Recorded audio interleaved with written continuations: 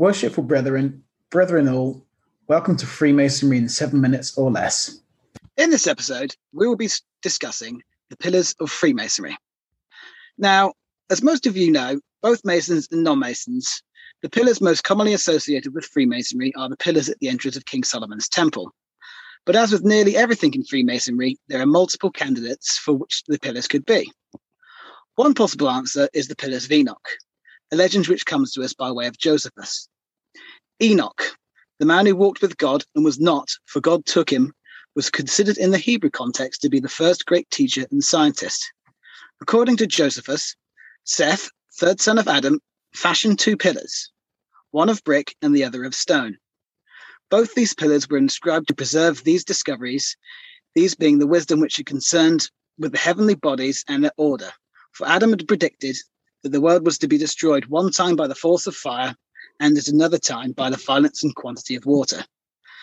I think that this is a good fit for the Enlightenment era, especially considering that Enoch is Idris in the Islamic tradition, who is equated with Hermes Trismegistus. So, Brother Earnshaw, do you see any other candidates for the pillars of Freemasonry?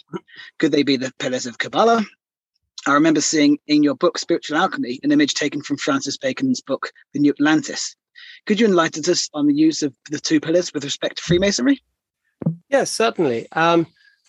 Firstly, I'm not sure if it was actually the Book of Enoch. I think the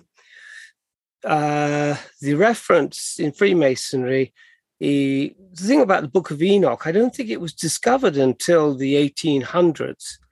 I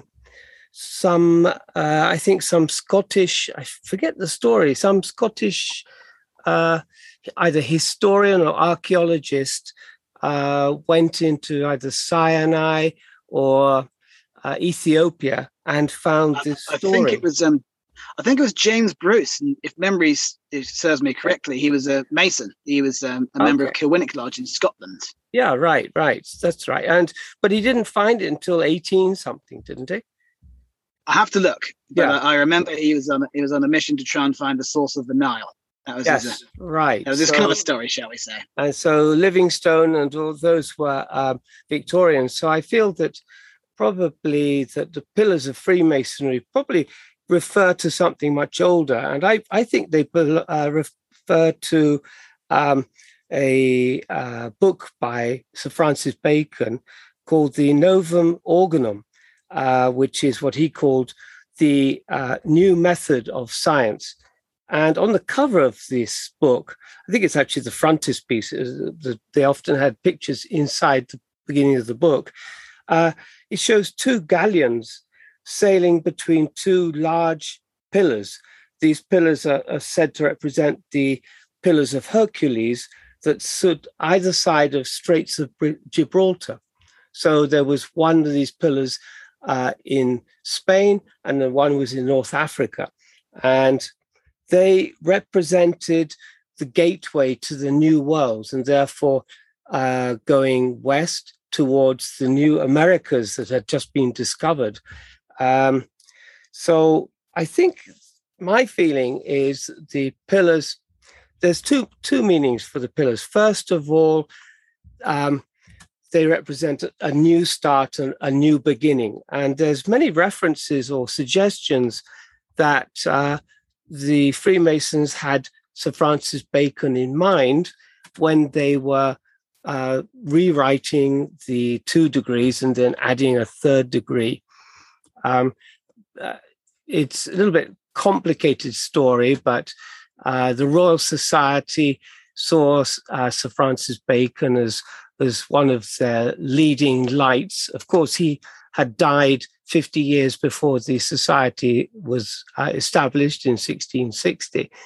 And 2 of the early members of Freemasonry were in the Royal Society. And John de Sagulier was, in fact, the secretary to the president, Sir Isaac Newton. So there's always this long connection between the Royal Society and Freemasonry. The Royal Society itself didn't have a center to start with, so often lectures were given in Freemasons' meetings. So also Freemasons didn't have their own dedicated lodges at that time. They were giving meetings wherever they could find places, normally above a spare room above a tavern or a pub. And so the Royal Society joined them in these meetings. So there's a relationship between the Royal Society, Sir Francis Bacon, New Organum, and Freemasonry. The second idea is to do with Egypt. And if you look at the Egyptian temples, they also have these two large square pillars or columns outside of their temples at the entrance. And these are also empty. They were used for storing valuable things. So either of these stories could fit. I kind of like the New Organum because the idea of passing through pillars to go onto an adventure, something new, and just basically, the first degree, being met at the door, passing through the pillars. I think it's a really nice metaphor. I think so. And also the Pillars of Hercules, in my mind, it reminds me of Plato when he talks about things beyond the Mediterranean. The Mediterranean being a harbour and long journeys, both metaphorical and literal. But yes, that's one of the great things about Masonic symbology is there's never just one thing which it relates to. And that's one of the beautiful things about it, is the more you look into it, the more polysemy you see, the more things it relates to. But yes, it's rare in Masonry. But it could also be frustrating because there's no one right answer to anything. And so people often bump heads saying, oh, I think this is right. No, you're wrong. This is right. So, well, whatever. Yes, that's it. That's definitely true. Whenever you think you've got the answer completely correct, something comes along and it changes your perspective. Well, one of the things that are kind of disappointing to me is that in the early constitutions of 1723, 1738, there was no actual definition of what the landmarks of the fraternity were. They talk about maintaining the landmarks and protecting the landmarks. It doesn't say the landmarks are A, B, C. And so in later dates, this led to a lot of, soul searching and inquiry. And also it has led to a lot of difficulty in some lodges because they say, oh, well, this isn't a landmark in our Grand Lodge. So even the Grand Lodge of England doesn't say exactly what the landmarks are on its website, in its constitutions or on the website. So anyway.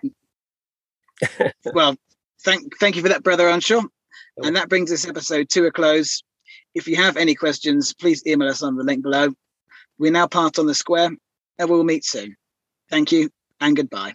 Goodbye.